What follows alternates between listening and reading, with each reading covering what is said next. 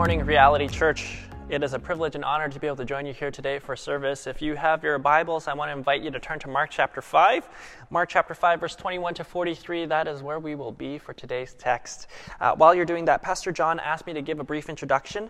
And so my name is Kingsley. Nice to meet you. I'm one of the pastoral interns at Grace Toronto Church. I am recording here in our recording studio in our church building, and it's a Wednesday. And I am blown away that we have technology like this that allows us to record and to do it in good quality and to be able to send it to you for your Sunday service. I've been working at the church for about 2 years now, and about halfway through my seminary degree, I was on staff at a hospital for about 7 to 8 years working as an x-ray tech before I came to Grace Toronto as a pastoral intern. And in those 7 years, that was just my opportunity to discern the calling, to learn about the world, to learn about some of the things that people go through in the world. And I like to joke with people and say that my professional work at the hospital was my first seminary degree. And only now do I get to dive into my second degree at the school that I go to called Reformed Theological Seminary. Well, anyways, at this point, I think you've heard all you needed to hear about me. We're not here to hear about me. We're here to hear about God, and we're here to meet with God. That's why you're here. And so I want to invite you to open up your Bibles and follow along as we read God's Word, because this is how God speaks to us. God wrote this book for you and I to see Him, to hear from Him, and to meet with Him. So let's read Mark chapter 5, verse 21 to 43. When Jesus had crossed over again in the boats to the other side, a large crowd gathered around Him, and so He stayed by the seashore. One of the synagogue officials named Jairus came up, and on seeing Him fell at His feet and implored Him earnestly, saying, "My little daughter is at the point of death. Please come and lay your hands on her, so that she will get well and live." And He went off with him, and a large crowd was following Him and pressing in on Him. A woman who had a hemorrhage for 12 years and had endured much at the hands of many physicians, and had spent all that she had and was not helped at all, but rather had grown worse. After hearing about Jesus, she came up in the crowd behind Him and touched His cloak, for she thought, if I touch His cloak, if I touch His garments, I will get well. Immediately, the flow of her blood was dried up, and she felt in her body that she was healed of her affliction. Immediately, Jesus, perceiving in Himself that the power proceeding from Him had gone forth, turned around in the crowd and said, "Who touched me?" And His disciples said to Him, "You see the crowd pressing in on you, and you say, 'Who touched me?'" And He looked around to see the woman who had done this. But the woman, fearing and trembling, aware of what had happened to her, came and fell down before Him and told Him the whole truth. And He said to her, "Daughter, your faith has made you well. Go in peace and be healed of your affliction." While He was still speaking, they came from the house of the synagogue official, saying, "Your daughter has died. Why trouble the teacher anymore?" But Jesus, overhearing what was being spoken, said to the synagogue official, "Do not be afraid any longer. Only believe."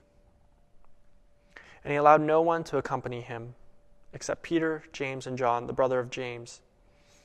They came to the house of the synagogue official, and He saw commotion and people loudly weeping and wailing. And entering in, He said to them, "Why make a commotion and weep? The child has not died, but is asleep."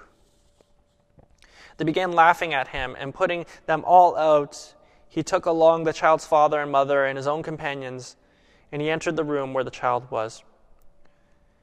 Taking the child by the hand, He said to her, "Talitha kum," which translates, "Little girl, I say to you, get up." Immediately the girl got up and began to walk, for she was 12 years old. And immediately they were completely astounded. And He gave them strict orders that no one should know about this. And He said that something should be given her to eat. This is the word of the Lord. Let's pray. God, we ask for your help today. We want to meet with you. We want to see you more clearly. And so give us eyes to see, ears to hear, minds to perceive. And may the words of my mouth and the meditation of all our hearts be pleasing to you. Amen.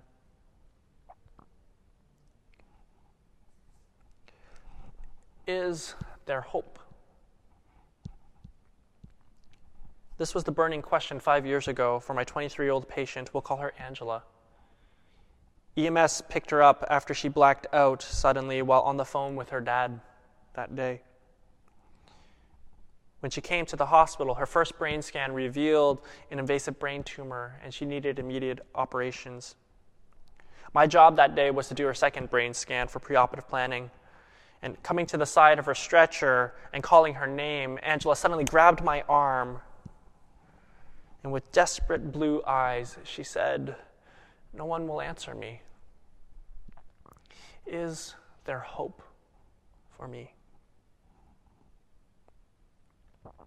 As we pondered and talked about her question, what it revealed was that her life offered many reasons to hope.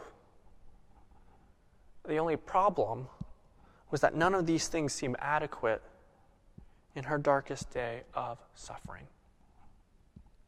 She had a deeper question beneath her question. The real question facing her wasn't, is there hope, but where do I find lasting hope? We live in a world filled with suffering, and whether you're a Christian or a skeptic, this is the question you'll find yourself asking when you have been cut by the scalpel of grief, or when you have come toe to toe with suffering. Where do I find lasting hope? Mark's gospel answers this question by telling us where to go. He tells us to go to God, revealing himself to be the Lord and King of our pain and suffering. Mark 5:21-43 shows us that Jesus is where our everlasting hope is found. He shows us this in two ways. Firstly, through the scope of Jesus' love, and secondly, through the depths of Jesus' deliverance. So we have 2 points today. First, the scope of Jesus' love, and secondly, the depths of his deliverance. Firstly, the scope of Jesus' love. In today's text, we come face to face with two people who have walked in a sea of suffering. The first is a synagogue ruler named Jairus. He's faced with unimaginable acute pain, the pain of watching his precious little girl slowly die, pride and dignity cast aside. With tears, he cries, "Come, my daughter is about to die."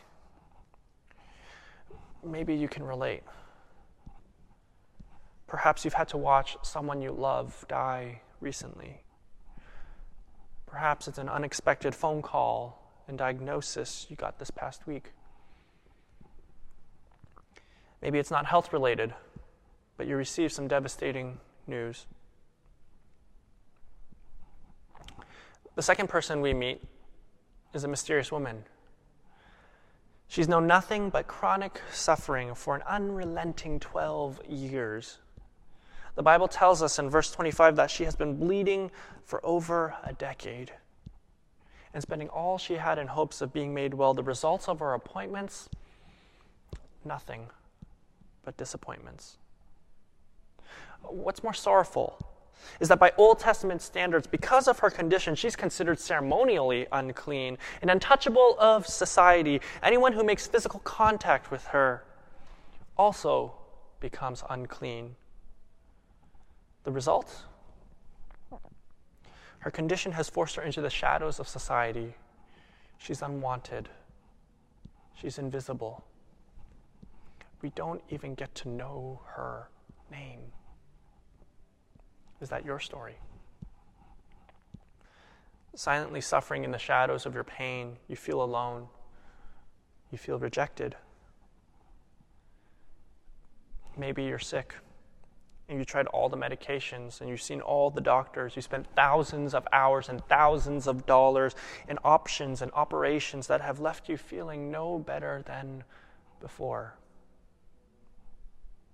Maybe it's your mental health, physical health, depression, cancer, infertility, loneliness, discontentment, a struggling marriage. Fill in the blank. As we sit with Jairus and this mysterious woman, most of us can relate to one of them. Like them, we've sat with grief and we've drank with sorrow. And what God wants you to hear today is that whether it's unimaginable pain or unrelenting suffering, Jesus shows us that hope is found in him as we see the scope of his love. Commentators can't help but note Jesus' stunning response to Jairus and the woman. Let's look at Jairus first. Put yourself in Jesus' shoes. You've just gotten off the boat. The salty sea air mixes with the smell and sound of a loud and rowdy crowd as people are side to side, shoulder to shoulder, pressing up against you. And out of nowhere, a stranger falls before you, begging for your help. What do you think you would do in this situation? Christians, skeptics, what do you think you would do? Commentators are struck because they see Jesus doing something different from what most of us would do. Christina Hallett, clinical psychologist and director of clinical training at Bay Path University, notes the natural human response to human suffering. She says, when confronted with suffering, most of us would respond with comments like, think positively. This is things like, you got to think positively, mind over matter. Others will try to give advice to one another. Have you tried taking this medication before? Have you tried doing this treatment? Some discount people's feelings.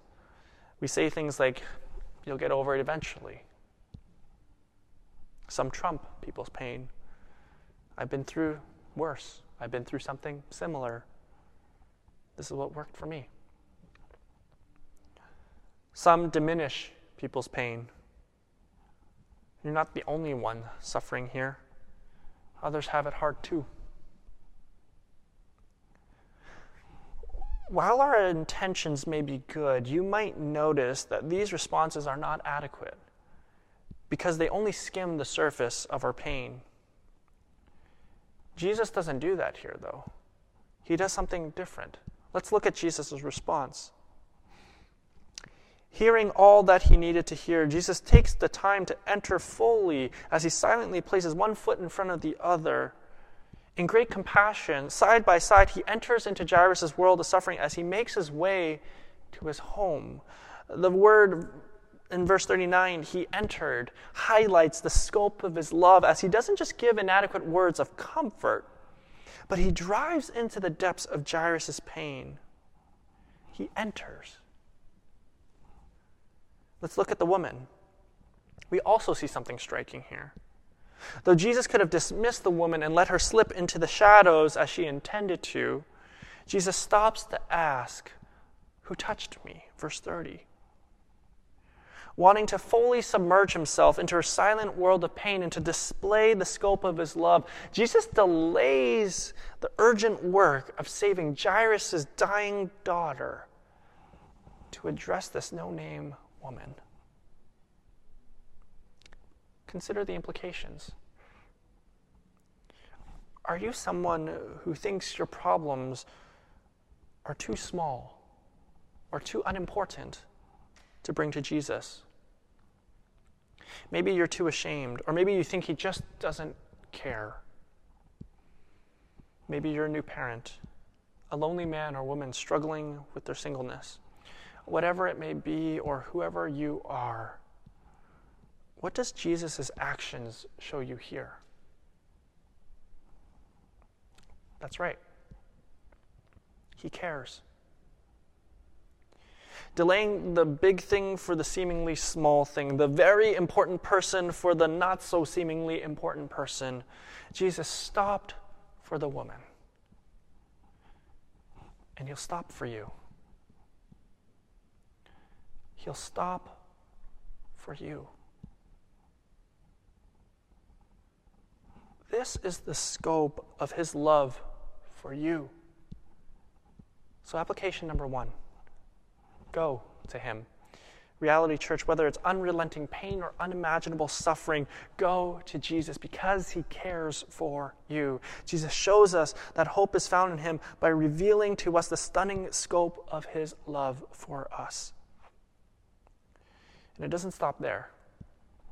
Jesus reveals to us that hope is found in him by showing us also the depths of his deliverance. This is our second point, the depths of his deliverance. Here, Jesus reveals that he is not only after our partial deliverance, but rather he's after our complete, our whole and full deliverance. With the mysterious woman, remember what we said about the woman's position in society, how her illness had made her an outcast by Old Testament standards.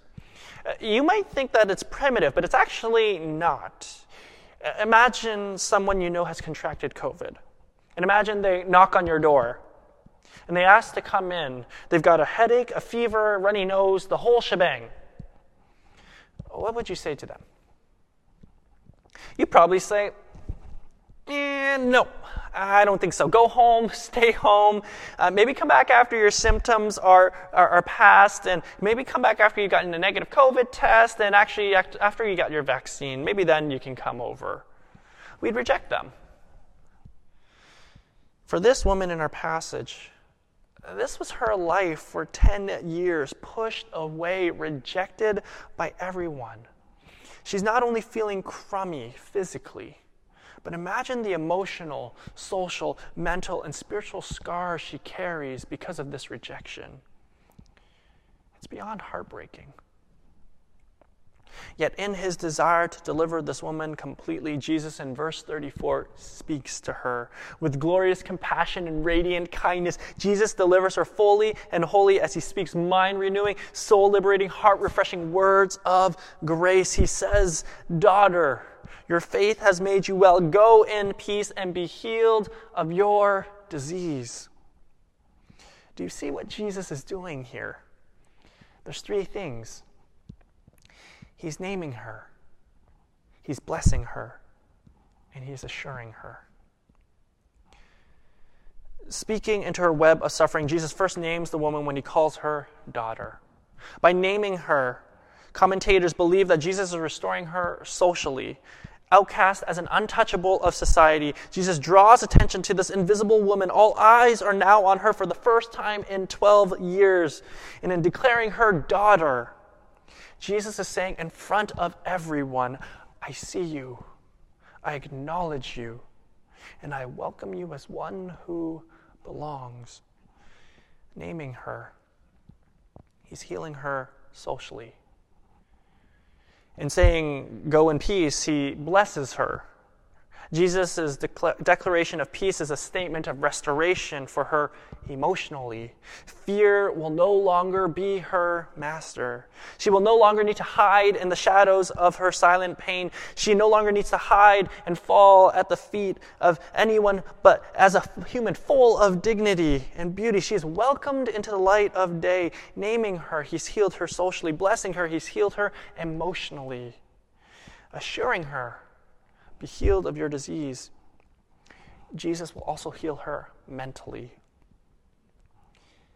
See, unlike the treatments in the past which ended in disappointments, this encounter with Jesus will be different. She will no longer have to look back and wonder if her disease will return, if her social and emotional nightmares will need to be relived. No, she is free.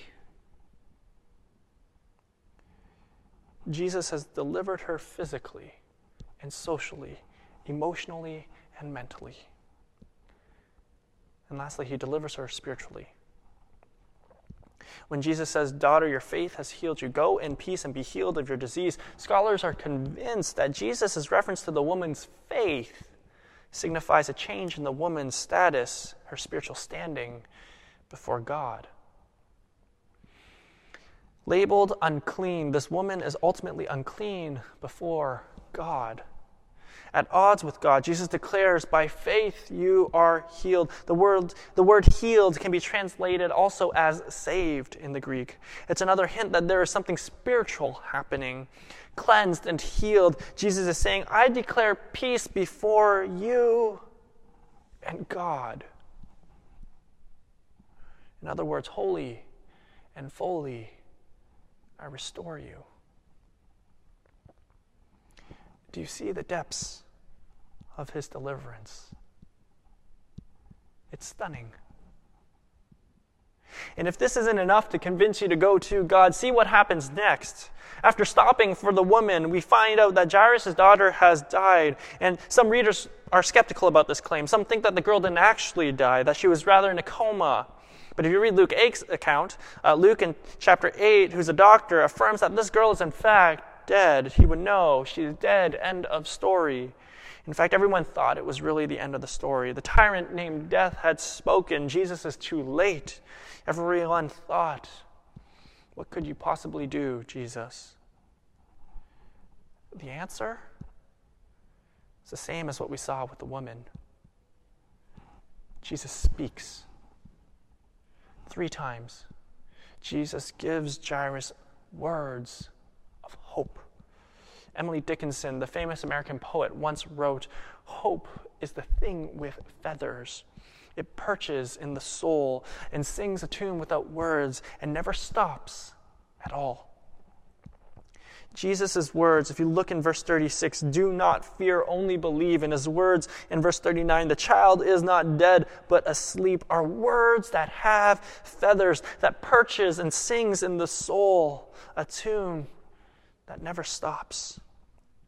Imagine the spark of hope that inflamed Jairus' soul as he heard these words. Jairus must have thought, she is dead. Are you able to reverse the irreversible, Jesus? Are you able to save even the dead? Verse 41, yes. Jesus says, Talitha kumi. Little girl, I say to you, arise. And just like that, by the word of his power, breath fills her lungs. Her little dead heart beats again. And in unparalleled, unrivaled power, Jesus shows the world that death doesn't have the final word. He does. See the depths of his deliverance, overcoming the unrelenting and irreversible pain. Jesus shows us that true, lasting hope is found in him.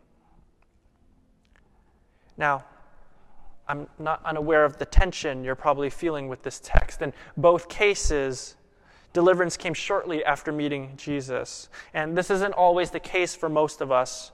Sure, there are some stories of miraculous healings, but this isn't common experience for us. You might be wondering, why doesn't Jesus take away my suffering now? Why wait? Many have wrestled with the problem of pain, but have come up short in their explanation. I don't know if I can give you a deeply satisfactory answer. In fact, I think only God can answer that question. But that doesn't mean God has been silent either. Mark Jones, a biblical scholar, once described Jesus' miracles as visible sermons that convey deep spiritual truths concerning the person and work of Jesus. In other words, Jesus' work in Mark chapter 5 isn't an end in itself, but is a foreshadow of the greater work of deliverance that he will do at the end of the age. A work that ends, as Revelation 21:4 writes, the world where he will wipe away every tear, and death shall be no more, and neither shall there be mourning, nor crying, nor pain anymore. How can that be, you might ask? If it's not clear enough with Jesus' miracles here, Jesus makes it clear for us when he died on the cross, enduring the scorn of man and the wrath of God. Jesus became a man of sorrow, well acquainted with grief.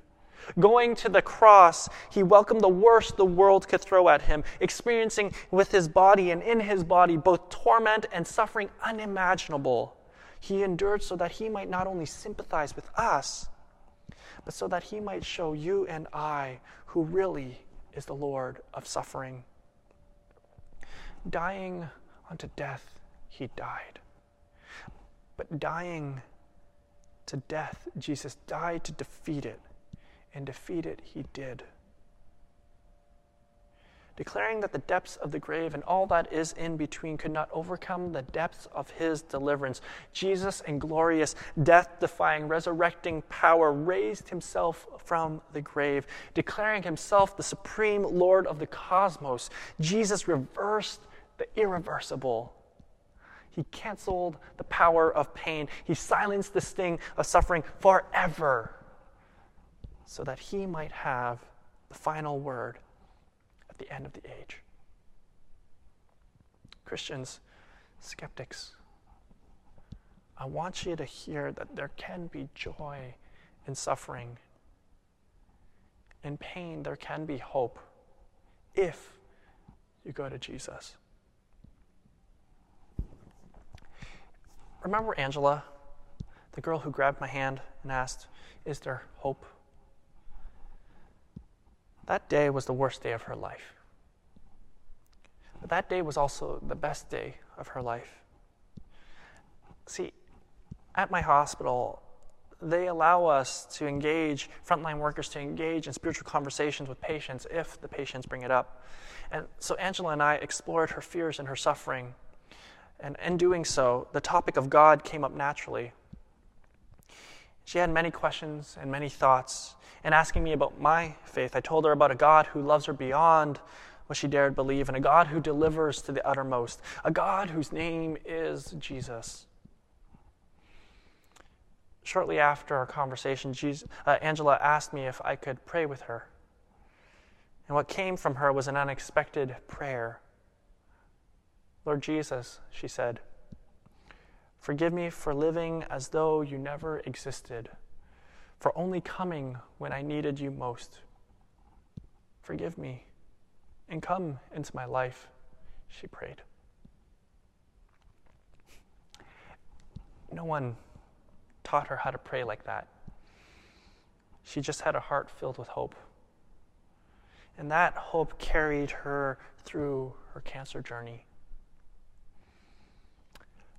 We might not have the answer to the problem of pain, but in Angela's case, the suffering gave rise to experiencing Jesus in a profoundly powerful way. And I'm not suggesting that you don't take your medications, your prescribed medications, or that you ignore wise medical counsel. If I didn't believe in it, I would have gone into the profession. But what I'm saying is this: if you want lasting hope, you need to go to Jesus. Christian skeptics, you need to go to Jesus. And if you have been going to Jesus, keep going to Jesus. Our best meds will only delay the inevitable. But if you want to rise in your suffering, run to him.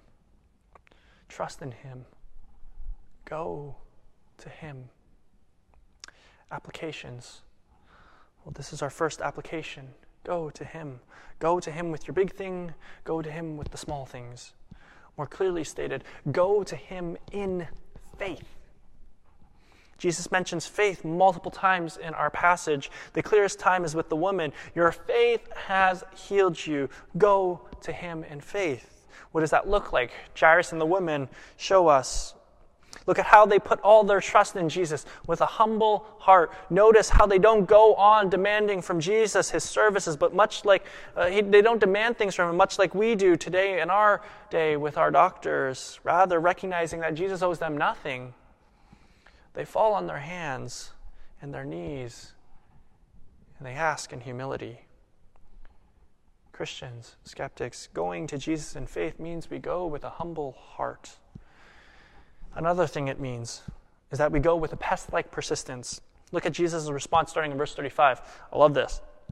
Here we see the crowd say to Jairus, "Your daughter is dead. Why still bother?" Or a more literal translation, "Why annoy the teacher?"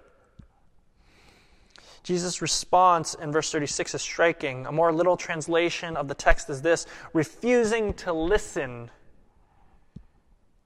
Refusing to listen, Jesus told him, "Do not be afraid. Only believe."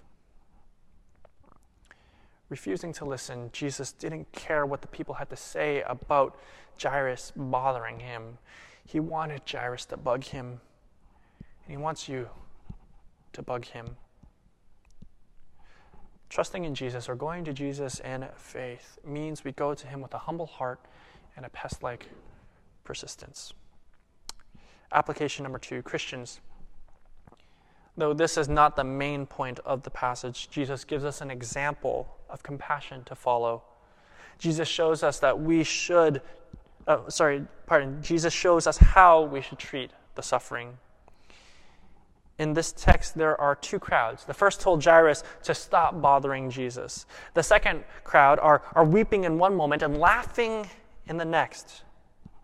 Commentators believe that the latter group are professional mourners, people who are paid to mourn the dead, people whose compassion only skims the surface. Christians, we are to be different. Mourning with those who mourn and praying for the suffering, we listen genuinely to the needy and we enter into their pain so that we, like concierges of care, might bring the broken and the hurting to the feet of Him who is able to truly heal. Who are the suffering around you? Reality Church, who are the suffering around you? Is there someone you know who is grieving? Is it a struggling young mother in your community? A frustrated new father? A lonely neighbor? Jesus gives us an example of compassion to follow. So let us follow Him. Lastly, application number 3, our final application. Rejoice. Rejoice. Death has been defeated. Suffering has been silenced. The power of pain has been crushed. Your darkest day and blackest night has an end in sight. It ends with Jesus standing before you, crowned with glory, arms open wide, welcoming you into an age where there will be no more crying and no more tears, no more pain and no more fear. Suffering and death will disappear. Christians, let your hearts sing, for this is the age of our coming King. Rejoice. And skeptics, this solid joy awaits you if you would but go to Jesus in faith. Rejoice. Well, as we conclude, the question we set out to answer today was not, is there hope? But where do I find lasting hope? Our answer? True lasting hope is found in Jesus Christ. Let's pray. Jesus, we thank you that you are a living hope. And my prayer is that this reality would become the reality of Reality Church. Turn our eyes to you. Help us to come to you. We pray this in Jesus' name. Amen.